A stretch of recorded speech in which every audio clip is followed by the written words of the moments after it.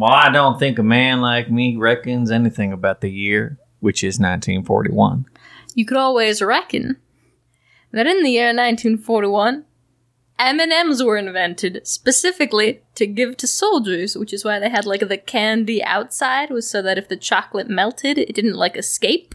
Oh. Also, it was only for soldiers. So civilians couldn't get their hands on this shit for a while. Nah, That's very M&Ms were the soldiers' chocolate of choice, and also the only chocolate they were allowed to have. Mm-hmm. Would the real soldiers' chocolate please stand up? Something else that happened in 1941 is that Polish writer and attorney Raphael Lemkin coined the term genocide. Aww. He did it by combining the Greek word genos with the Latin word side, which means race killing. I will be frank, it's a term that we probably could have invented a long time ago at this point. It does seem surprisingly late to have happened, yeah. But I'm glad we got there. It's we are in the midst still of the world wars. I think by the end of this year, America will have formally joined the war. Don't remember. I think Pearl Harbor happens December 8th. I think so. Something else happened in 1941, though. And that's that Grapes of Wrath got nominated for Best Director. It also won. Best Director. Sorry, I just realized I said nominated, which left it kind of ambiguous. Did it win? Well, if it didn't win, we wouldn't be talking about it.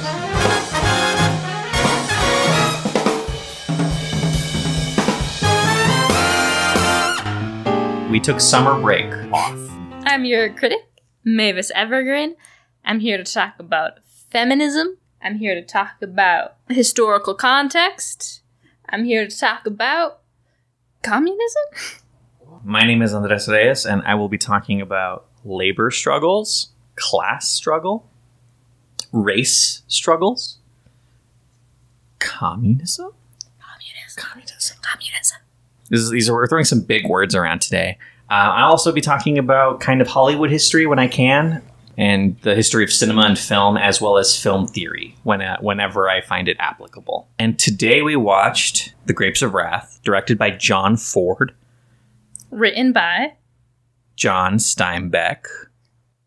Well, not really, but we'll get to that later. Do you want to introduce us to this film? Yeah, let's put a pin in that, and I'm going to give you a quick summary of what this film was about. Mm-hmm. The Grapes of Wrath, 1940, is a dramatic film directed by John Ford based on the novel written by John Steinbeck a year earlier. The film follows Tom Joad and the trials and tribulations of the Joad family as they are whisked away from their farm by the Dust Bowl, and the banks using this as an excuse to collectivize the sharecropping industry. They decide to follow other families out west to California. But there they only find more hardship in the form of police brutality, brutal company farms, divorce, and murder. This proves to be too much for Tom Joad, who after the death of his preacher friend breaks parole and runs away to protect his family. Ma Joad rounds up and rouses the rest of the family, letting them know that no matter what happens, they will always be poor. Slut. Let's talk as much as we're going to, I think, about the movie. I think, just from a sheer craft perspective, I think this movie is pretty well put together visually. There are some scenes that I think are very, like, obviously, like, sound stages where they just couldn't quite capture the outdoor that they needed to. But for the most part, once we get to, like, you know, the road trip portion of the movie, which is like half of the movie, a lot of this feels like it's on location. Hard to tell if it is because it's in black and white. Mm-hmm. But New Mexico feels like New Mexico. There's a point in the movie where they travel through Yuma, and I was like, fuck this place. But I recognized it. I was like, that's the fucking bridge. They actually... Still there. They moved it, I think, like 20 feet to the right because it doesn't work anymore. But it's still there. It's just not functional.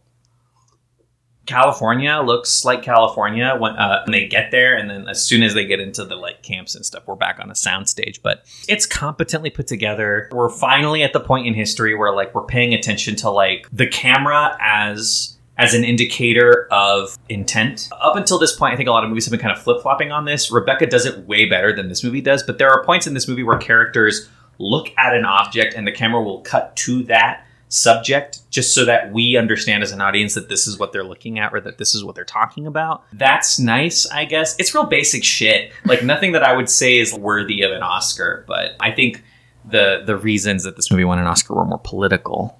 The main theme of this movie is about family and the family unit. La Familia.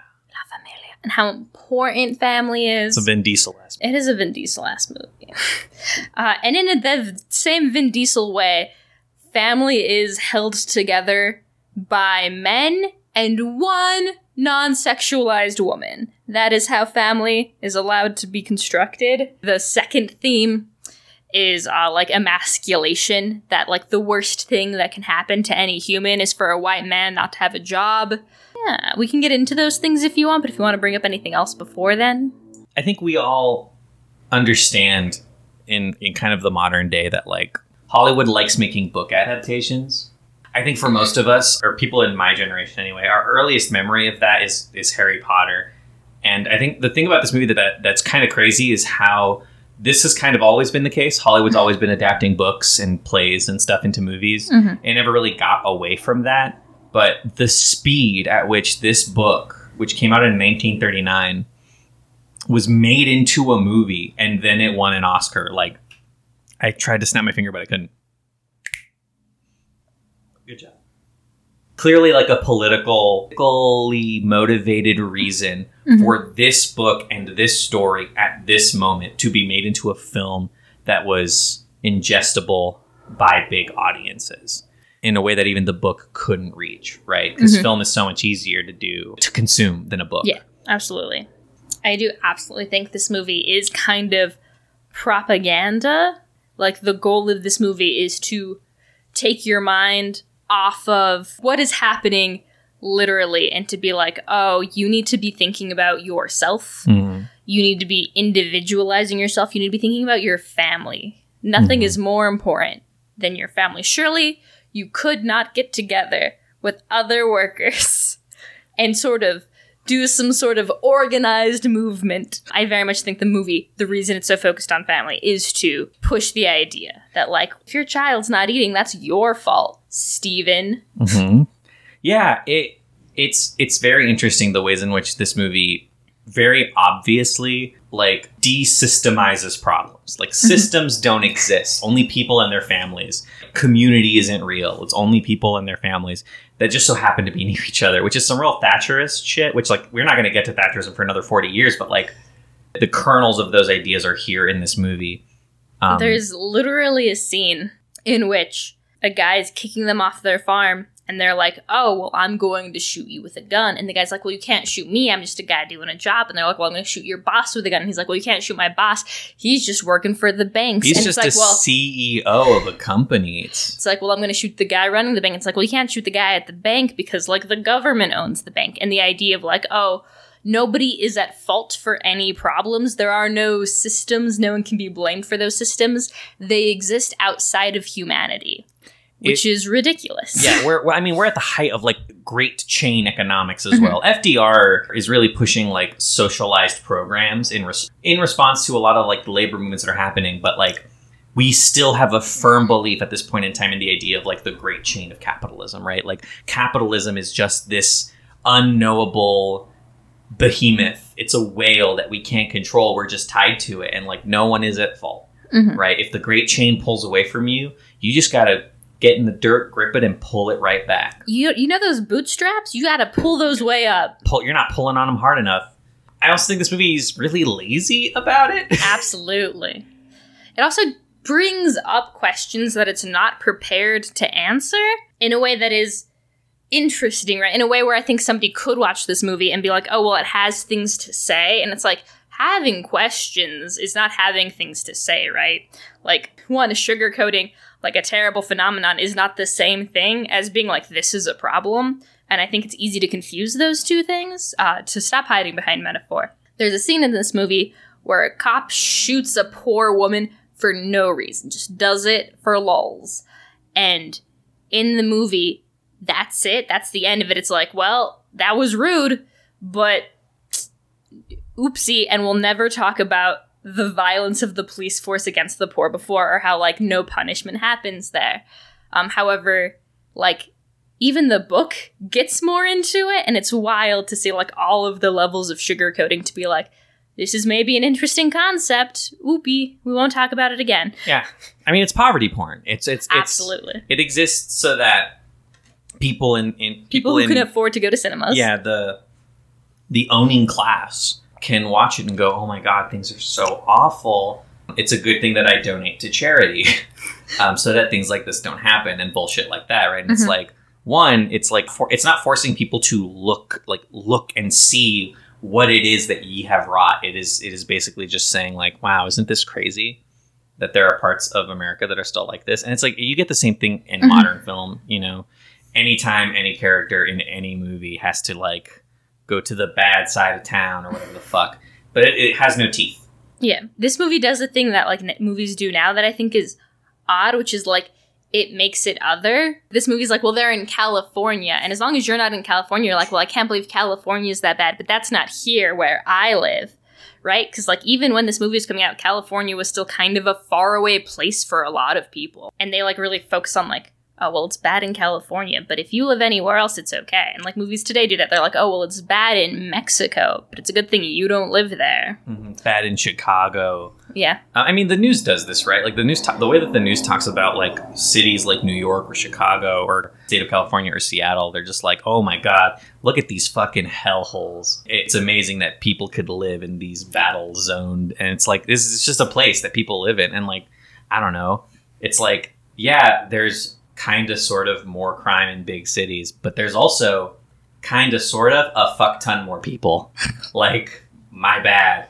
Also, huge income inequality in those places. Desperation at an all-time high, baby. Well, and it's also places where, like, the contradiction of inequality is so much easier to see, right? Like, in New York, you can literally just, like, walk down a street and, like, go from people selling knockoff Gucci bags 2 streets down, like, walk by a restaurant that you will never be able to afford to go to in your life. And, like, that just exists together. And that's why you often see these kinds of, like, places where it's easier to see those contradictions. It's easier to do something about them and to point at it and go, look at that. That's fucking insane. And I think something that this movie does kind of sort of a good job of illustrating is, like, when you're out in the middle of nowhere, Oklahoma, and the fucking, like, ass end of the United States, like, you can't see the masters. You can only feel the whips. And it's like, it's only until they go to California where, again, they are more able to interact with other families in similar positions in a large scale and see the police brutality at a large scale that some characters, not all characters, but, like, one character is like, whoa, like, look at this shit. We got to do something about this. The movie never looks at that and goes, they're right. We should do something about this. And the movie's kind of just like, well, this is the way things have to be. Some people are doing things about it, but we're gonna kill them, so you probably shouldn't. We're gonna give the subtle implication that you probably shouldn't, because they die. And you don't want to die, you have a family. You have a family. This movie also does a thing that is getting more casual in film and in, like, pain porn, suffrage porn, which is like, a woman just has a miscarriage, and it's like, oh, that's so sad. More sadness is happening. She's spoken one line this whole movie. Cool. She's not even a character. She's not even a character. She exists to be tortured, and that's it. The only lines she gets to speak are ones that come from a wailing mouth. I want to talk about, you know, feminism and the role of women in this movie, but I don't think we can yet. No. In the same way that we can't really talk about race and the role of minorities in this movie. It just doesn't exist in this movie. Because it doesn't exist. It's like they drew a circle around all that stuff and egg-sized it out. But you can feel that it's missing when you're watching it. Absolutely. This is a movie that feels unfocused in a way that's hard to, like, pin down. It's also poorly paced. Yeah, but there's a reason it feels that way. It's not just because the movie had an insane turnaround in its production, but it's also because the story that it's based on is missing those things a little bit. Mm-hmm. Let's talk about John Steinbeck's book. So Grapes of Wrath was written and published in 1939, and John Steinbeck worked alongside one of his friends who worked for the Department of Agriculture to get notes on people's living conditions in the Dust Bowl era. John Steinbeck wasn't really a journalist. You have to write things to be a journalist, but you can kind of see where he was trying to get at. The problem is that all of those notes belonged to one woman. All of those notes belonged to, what was her name? Sonora Babb, who was also a writer at the time. She had just finished the manuscript for her book in the same year, and that book was called Whose Names Are Unknown. So Steinbeck took her notes and beat her to the deadline, as it were. And his book was published, and as soon as it came out, it was lauded and awarded and appraised. And Babb's book, Contract, was lost. She was given an advance for her next book, and the publisher told her that they just didn't think it was the right climate for two books about the same thing. Using the same notes. Using the same notes that she wrote, her fucking notes. And the book just kind of stayed in limbo until 2004 when the University of Oklahoma Press, I believe, approached Sonora Babb and asked her if she was still willing to publish it. And I cannot stress the anger that I felt when I found out about this, because this is just straight plagiarism.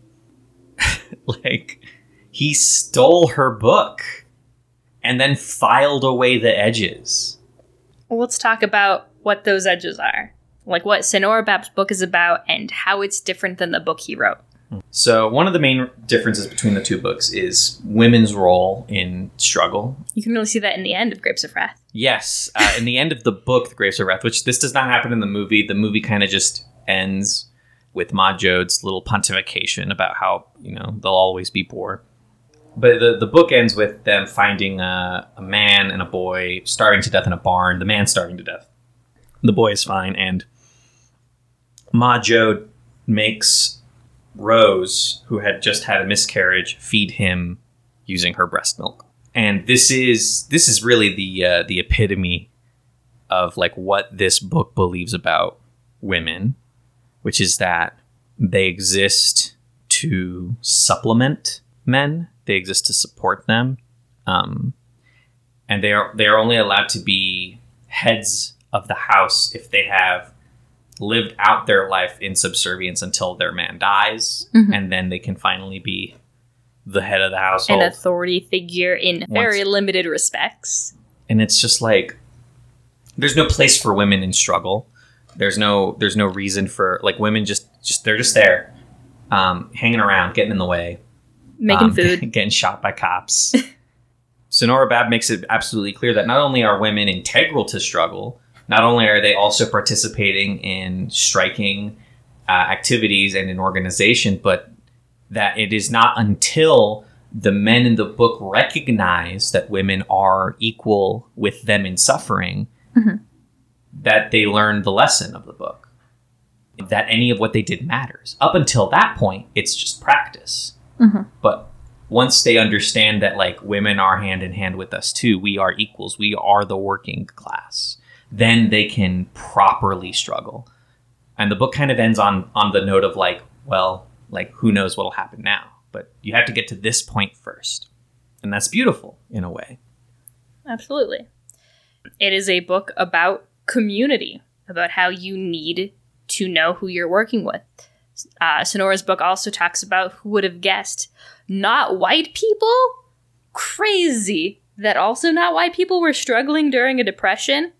About how the labor force was purposefully separating white and black camps. To prevent solidarity. And how they also had to join hand in hand and be some sort of community coalition. Yeah, and that it wasn't until the white men of those communities recognized that their black brothers were equal to them as a class, were having the same suffering, that they could, and this is going to sound familiar, properly do the work of class struggle. Who could have imagined it? Not John Steinbeck. John Steinbeck couldn't imagine that shit. He probably was just like, they're gross. It's just when you realize these things are missing from John Steinbeck's book, from this movie, the movie becomes so hollow, and also these holes are glaring. The idea that no one of color is suffering, that it just doesn't exist, that these poor communities wouldn't be intermingled, that for some reason these communities would still be separate is absurd. Also the fact that, like, women and children were also having to work, and yet they are not being considered part of the coalition. They are still a means for men to subsist. And the idea of, like, oh, we're both out here fucking picking grapes. And when we get home, I still expect Barbara to cook dinner, actually. Mm-hmm. There is no rest. And again, it's just wild, like, the disconnect that you can have a movie about poverty, about the suffering of it, and not talk about the other communities that are suffering. Again, like, the worst thing that can happen to anyone ever is for a white man not to have a job. Well, and of course they couldn't do that, right? Because the moment you point out, like, hey, you have more in common, like the poor white man, you have more in common with the black community than you will ever have in common with any rich white man. That is a fucking fact. That will never not be true. But if you point that out, it becomes dangerous. It becomes volatile information. It is oil on a pan that is ready to fire. And so you have to keep it separate. You have to, so it doesn't explode on you. And that's kind of like what we mean when we say that this movie is propaganda. It is separating the suffering from the work necessary to prevent suffering. And that makes it look, little p propaganda, but like, it matters to understand why this movie is framing these things in this way. Why is family so important as opposed to community? Because by focusing on the family, we can discredit and even imply that people who focus on community are malicious and that you shouldn't trust them. That they don't care about you, actually. Mm-hmm. And that if you were to care about community, about more than your family, you would be a bad figurehead. You'd be a bad actor. In the movie, the only time someone is even allowed to vaguely consider, maybe I'm gonna go see what these, like, union guys are all about, he literally has to abandon his family to never see them again. Mm-hmm. Even, like, the little goods that this movie does do, it does at the expense of something that is good. And the idea that, like, oh, organization is something that is for lone wolves. Because the only two people we ever seen organize are either kicked out of being in their family for whatever reasons, or, like, never had one to begin with. I think our favorite character, both of us, is the priest. Yeah, the former preacher who stops being a preacher because he loses, as he says, the Holy Spirit. He just doesn't have it in him anymore. And finds it again in struggle. Like, he purposefully joins the union, and he says to the main character, Tom, he says something along the lines of, like, I know that this is going to give me meaning again. And then he dies, and then he just gets fucking murdered, like, just like that. Yeah. It's not a bad movie. It's terribly boring. It has so little to say that there's almost no point in it existing. Mm-hmm. And what it does say is malicious. It has malicious intent behind it. It's not that, right? Like, the sentence in and of itself, hey, you should care about your family. And there's nothing inherently wrong with that statement, but within the context of what this movie is selling you, you need to take a look behind the curtain. They have taken the meat and vegetables out of your soup and fed you stone. We keep talking about, like, unionization and why it's important, and I think this is kind of maybe a little baby basic. But I do think we should talk about that on, like, a literal level of, like, why in this moment of depression does it matter? And why is that more important, Mm-hmm. Just insisting it is not an explanation for it. Yeah, I mean, historically, in the 1940s is when you saw the strongest that unions in the United States would ever be. The reason why it was so dangerous is because, like, the power that they had as workers was volatile as long as they could continue building their coalitions. And then the Dust Bowl happens, and millions agrarian families lose their means of subsistence, and they have to go to food banks in these industrialized cities. They are prime fodder for these unions to go, hey, this shouldn't have happened. There should have been a way to prevent something like this from affecting your ability to live, to feed your kids. This wasn't going to fly. And so America started really cracking down on a racial level. Jim Crow laws became even more strict in a lot of the country. And on top of that, harsher laws were passed to limit unions' abilities to recruit, to organize. And oddly enough, the most dangerous thing of all, FDR started rolling out incredibly lucrative social programs. Things like Job Act or something like that. And basically guaranteed work through the federal government. And like all of this, people were able to point to and say, well, we don't need unions anymore because we're getting all the things that unions say we don't have. And then World War II happens, obviously. And, racial tensions become even more vivid as Black people aren't allowed to join the military, or if they are not there. They have to do so in a limited capacity. Same goes for Asian Americans. And I think for the most part, even Latino Americans are almost completely barred. Mm-hmm. They are not citizens. So why? Why does it matter, right? Like the union, they got everything they asked for. Why does it matter that the unions went away? And it's because, well, as soon as the war was over, as soon as FDR died, all of those social programs went away. They ceased to exist, and the unions didn't come back. And and now here we are, 80 or some years later, and we have less now in terms of power, in terms of wage power. Like we just don't have people. Like, what is it? Like 60% of Americans can't afford rent. Yeah. On a month-to-month basis. Like that level of inequality hasn't been seen in this country since before the big unions. And that's why you're seeing big unions coming back. These contradictions are so much more apparent to us now. And what this movie is telling you is that when you see these contradictions, what you need to do is focus on your family. All that's going to do is it's going to mean that you're alone and that you have no one there to help you, because the fucking banks aren't going to do it. They don't give a shit about you. The fucking people who own your homes aren't going to do it. The landlords aren't going to help you. They'll kick you out the second they have the chance.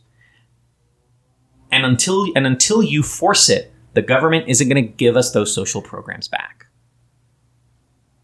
What were we talking about again? But why unions matter. And that's why unions matter. Because they get us these things. They give us the power as workers to force change on a level that is immediately and materially helpful, right? It's not enough for the fucking president of the United States to say in 10 years, we're gonna give people food stamps. Give us food now, right? And while we're talking about things that just we couldn't have seen coming, who would have known that these things would have happened? Let's talk about the immediate basis of this film, which is the Dust Bowl, and how we could have, in fact, very much seen it coming and very much stopped the Dust Bowl from happening, actually. I'm so tired. I feel like I'm like burnt out of being able to be angry. But yeah, I mean, just you. Okay, I don't know why I gave this to you. I can talk about single crop farming. Yeah. I know about this. Correct me if I'm wrong. This is not a subject I've spent a ton of time on. But the idea that the government paid families extra for monocrop farming. If you only ever grow corn on your land, we'll give you 25 cents more than if you rotated your crops in a way that didn't deplete the soil of nutrition and make it into a literal dust bowl. And the government knew this was bad, and they knew that this sucked. However, with the beautiful, beautiful corporations and the demand for these things, they didn't give a shit because it was never going to hurt them. Mm-hmm. The idea of 50 years down the road, all of this land will be ruined doesn't matter because you're not going to have to deal with it from 50 years because you're not going to be the president. You're not going to be the CEO in 50 years. And that's how these things happen. And that's how monocropping happens. Because, that's far enough away that nobody gives a shit until the people who are doing the monocropping, because they've been told by the government to monocrop, because they've been told by whoever owns their land to monocrop, are out of a farm, and who gives a shit? Mm-hmm. That's on you. It's really insidious because, like, the way, like, you know, your high school or elementary school history class talks about this is like, oh, well, we just didn't know. That's fucking bullshit. Like, the entire idea of crop rotation is knowledge that Europeans have had for hundreds of years. It's knowledge that indigenous people of the United States have had for millennia. Like, crop rotation is some real basic bitch shit. I like one of the first things we invented was farming. And then we were like, fuck, it turns out we need to rotate things. We need to rotate things. Like, but the reason it was done is because this was exploited, stolen land. Literally, like the state of Oklahoma, like all of the Midwest. That was in that, all of the United States, but even more recently in the history that we're talking about, that land was indigenous land and it was taken from them and purposefully used for farming. And the idea was just to strip it of all it was worth as fast as possible and sell it for money. And no thought was given to long-term sustainability because capitalism doesn't give a shit about long-term sustainability. It cares about short-term gain. And if that means that an untold number of American families die, so be it. They weren't going to live anyway. And the thing that really grabs my goat about this is that this is a completely systemically created issue. This was a famine that was orchestrated by policy. And we don't call it a genocide of the working class. We call it an accident we couldn't have seen coming. And this is a thing that very few films will talk about this in the way that it needs to be talked about. But when government policy directly leads to the death of a person, it's not murder, but it is, right? It's just that it's murder at the hands of the state, at the hands of the politicians who wrote those laws. This happens all the time in the United States. And we don't think about it that way. And we need to really start thinking about it that way. And if you don't think about it that way, like I said, you should start thinking about it that way, right?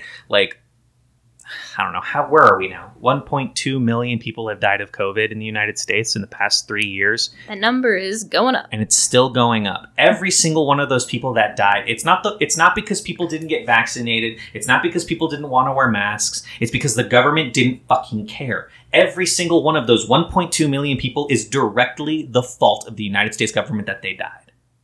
If people had been properly educated about vaccine care, if we had been given proper social fallbacks so that we could minimize contact spread, none of this would have happened, and 1.2 million people would still be alive today, God willing.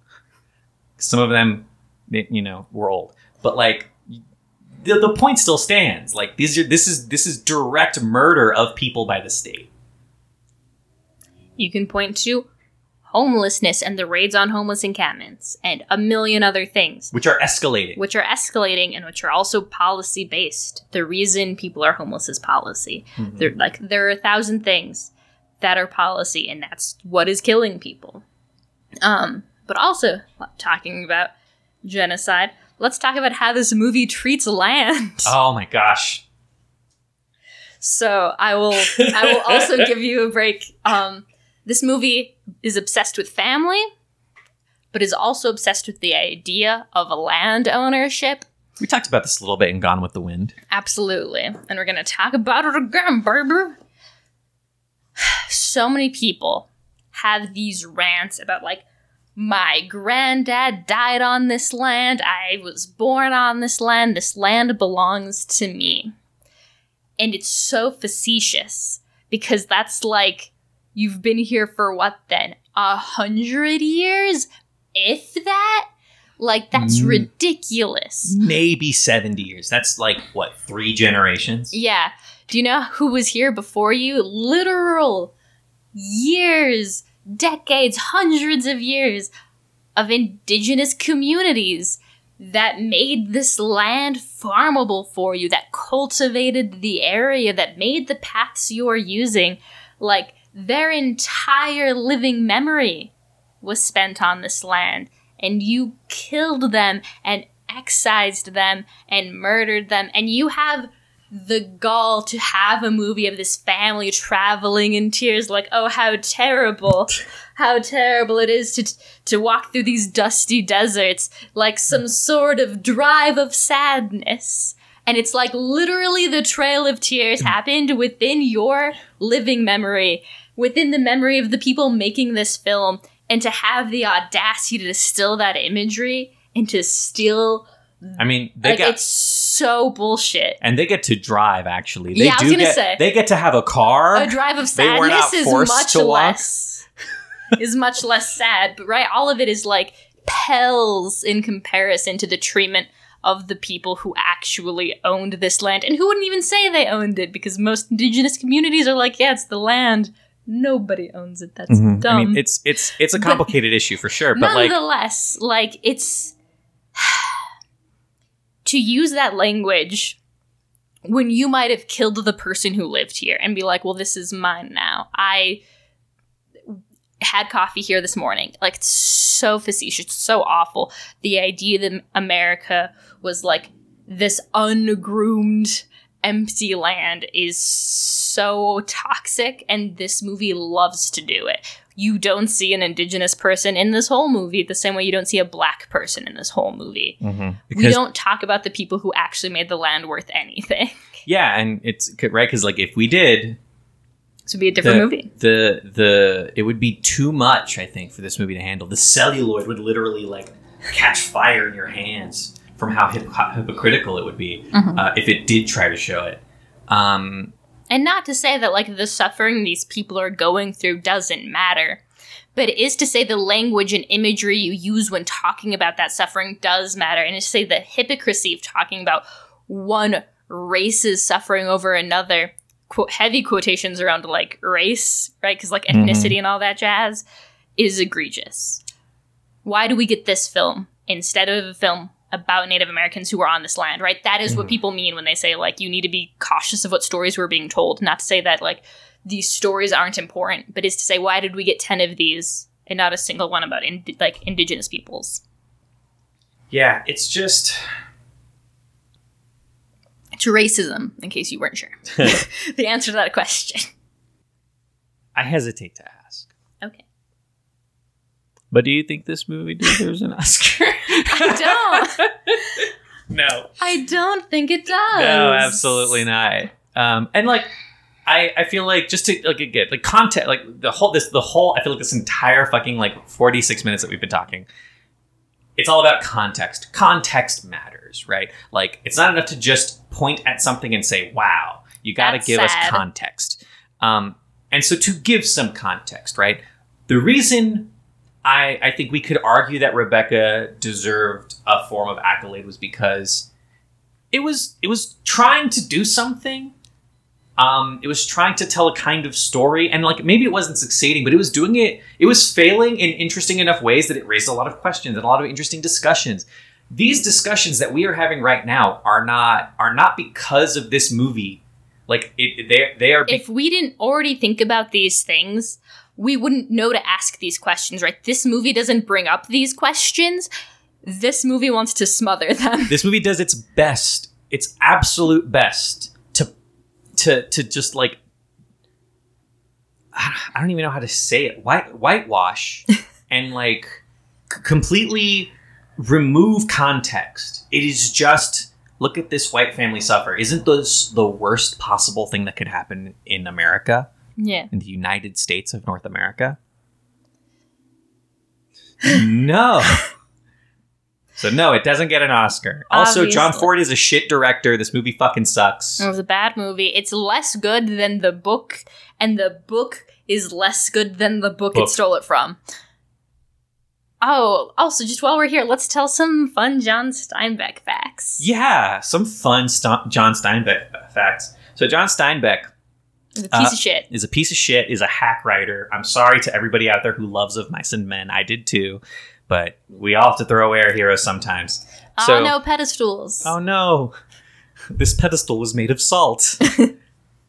John Steinbeck started his career as a journalist, like most, I think, writers.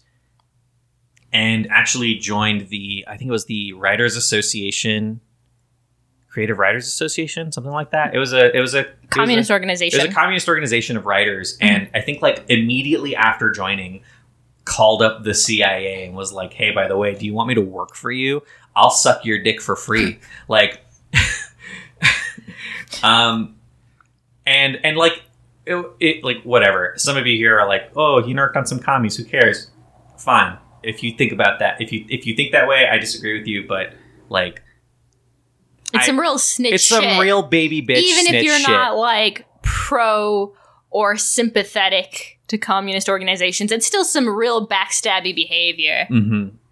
So he stole this book, obviously. Some real sexist backstabby behavior. During the war, the American War of Aggression in Vietnam, our colonial efforts, Steinbeck, as a personal favor to, I think it was President Lyndon B. Johnson, whom he was good friends with, wrote entirely positive articles about the American war effort in Vietnam, solely so that his son wouldn't see the worst of the action. He was criticized and lambasted by every single journalist and author in his circle for this, and he didn't care. He never retracted any of his work. Never apologized. He never actually went to Vietnam, as far as I know, or I could never corroborate that. He just lied. He just lied. Like when literally every other like journalist worth their salt at the time was talking about literal war crimes that we were doing to the people of Vietnam, he just lied about it, just straight up, so that his son would be taken care of by President Johnson. You can't call yourself a human being at that point. Can't put enough oil on this pig. You're just a piece of shit lying on the side of a sad road. So fuck John Steinbeck. Fuck his books. Fuck this movie based off his book that he stole from a woman. Like, let me just say while we're here, this woman painstakingly gathered this information, like went out of her way, went to these communities, talked to these families, deeply cared about them, got kicked out of this country for being a communist, like did every single thing John Steinbeck didn't. Wasn't allowed to marry her husband. Oh yeah. Who was Asian American. I think he was Chinese American. He was a Chinese American immigrant. Wasn't allowed to marry him because of U.S. anti-miscegenation laws. And even after those laws were removed, couldn't find a priest or a judge to marry them for 2 years. Like, literally every piece of shit thing John Steinbeck did, this woman did better and like put in effort and cared about, and it sucks that he gets all the credit. And you read this motherfucker's Wikipedia article and it's mentioned like it was a happy accident. Like, oh, and then he kind of sort of plagiarized this book, but it's okay. He's still one of the greatest American writers of our era. Fuck you. It is wild that Grapes of Wrath is being taught in schools and nobody's like, by the way, he stole this from a friggin' woman. And that's insane that we live in a time and era now where we just don't give a shit. Sonora Babs. This isn't about canceling John Steinbeck. Like, whatever. There's always going to be some fucking, like, lit major English student who's willing to write another essay about how he was actually just this amazing genius. Who gives a shit? Sorry, your opinion doesn't matter. But, like, what matters is elevating the voices of people like Sonora Bab, who did the work, who wrote the stories, who wrote something that is not only applicable to what we're going through today, but also spoke to the reality of what those people were going through in a way that Steinbeck couldn't even hope to imagine because he wasn't fucking there. Because he didn't care. So no, I don't want to cancel John Steinbeck so much as I want to collectively erase him from American culture, which is a little harder. But I think if we start today, we could get this done in about 5 or 10 years. Really? I was thinking like 5 or 10 weeks. Weeks? I just don't think that many people have that much of like a stake in our boy John Steinbeck. I think of Mice and Men as the thing. It's going to be the thing. That's the hill that we have to really like. That's the citadel we have to storm. Yeah. Is of Mice and Men. We'll just say Sonora wrote that one. Sonora Bab wrote it. If he gets one of hers, she gets one of She his. gets one of his. Yeah, it's only fair. Do you want to know how old these actors are? Oh, I was going to say the fun fact that Sonora, on an interview that asked, like, how do you feel about John Steinbeck? And she was like, oh, I'm a better writer than he'll ever be. And fuck yeah. Get his ass. Yeah, I bet. Oh, man. How old are these people? All right. There are not a lot of... This is kind of a big cast of characters, but there's like no real like love interest. There kind of is. Rose kind of is a love interest, sort of, but she's a love interest in the way that a woman who gets hurt by men constantly is a love interest. She's a love interest in like the same way like a crate that you're lugging around is a love interest. But then at some point the crate did lose its valuable packaging. And so now you just have this empty crate. The valuable packaging is both a man and a baby. And a baby, yeah. She lost her man. And her baby. And a baby. Anyways. There's not really a love interest in this movie, So and women don't really play a role. So we're gonna just focus on, I think, our two favorite, well, our favorite character and the main character, who's fine. He's fine. Starting with the main character, Tom Joad, who's played by Henry Fonda. 33. Henry Fonda was born in 1905, which would have made him 35 at the time that this film came out. And then finally, we have Jim Casey, who was played by Twilight Zone fan favorite John Carradine. I think he's like 41.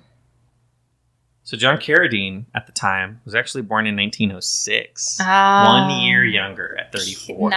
Clearly not what I thought. He's got a face. He's got an old face. Yeah, that's part of the reason why he was so popular in the Twilight Zone is actually because of how like he's got a very sharp, weird face. And yeah, you could really light that shit with shadows and get some good shots. What was your favorite scene? Oh, I'm sorry. I think the Holy Spirit escaped your body. Oh no, my Holy Spirit is gone. They were in the Department of Agriculture run kind of camp, and they got the word that some guys were going to come in to start some shit. Light it on fire. Yeah, basically to give the cops like a good enough excuse to like raid the camp. Oh yeah. And beat the shit out of people. The scene of them like stealthily like just separating all of them from each other is really good. It's a lot of fun. Yeah. That's possibly like the only scene in the movie. The only where real I was community like, scene. Yeah, I was like, oh shit, this is really cool. Tracked kind of immediately by the next scene where he gets snarked on by that same community, which I don't think would ever happen in real life. Same. But that scene was good. It was very Metal Gear Solid. Yeah. It's my favorite scene.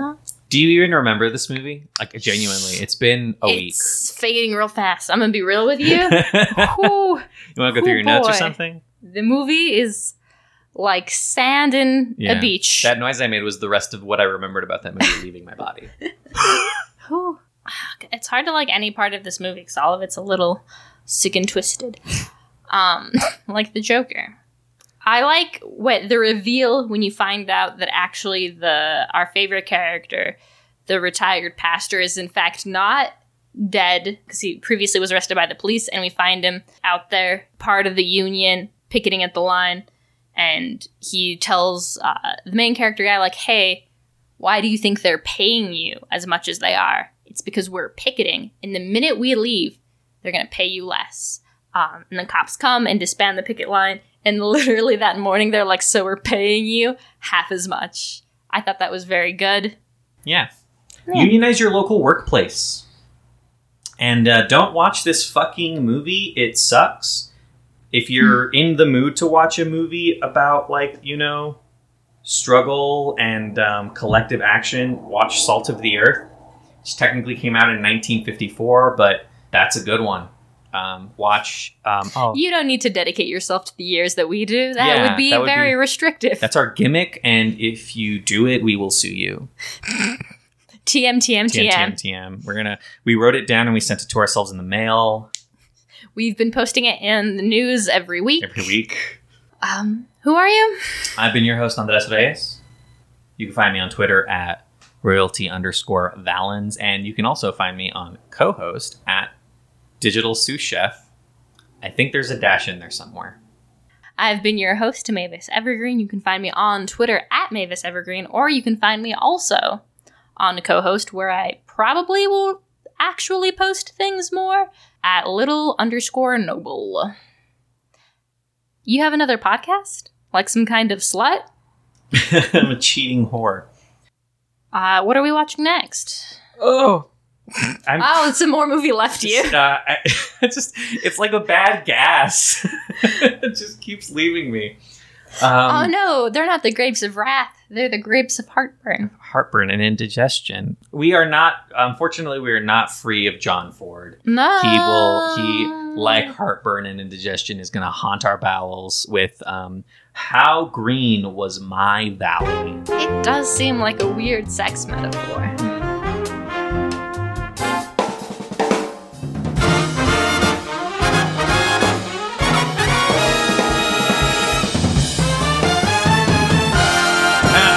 I'm not saying that we should, I'm saying we should hashtag cancel John Steinbeck. Yeah. Get him off Twitter. Get him off Twitter because he's dead. This is a joke.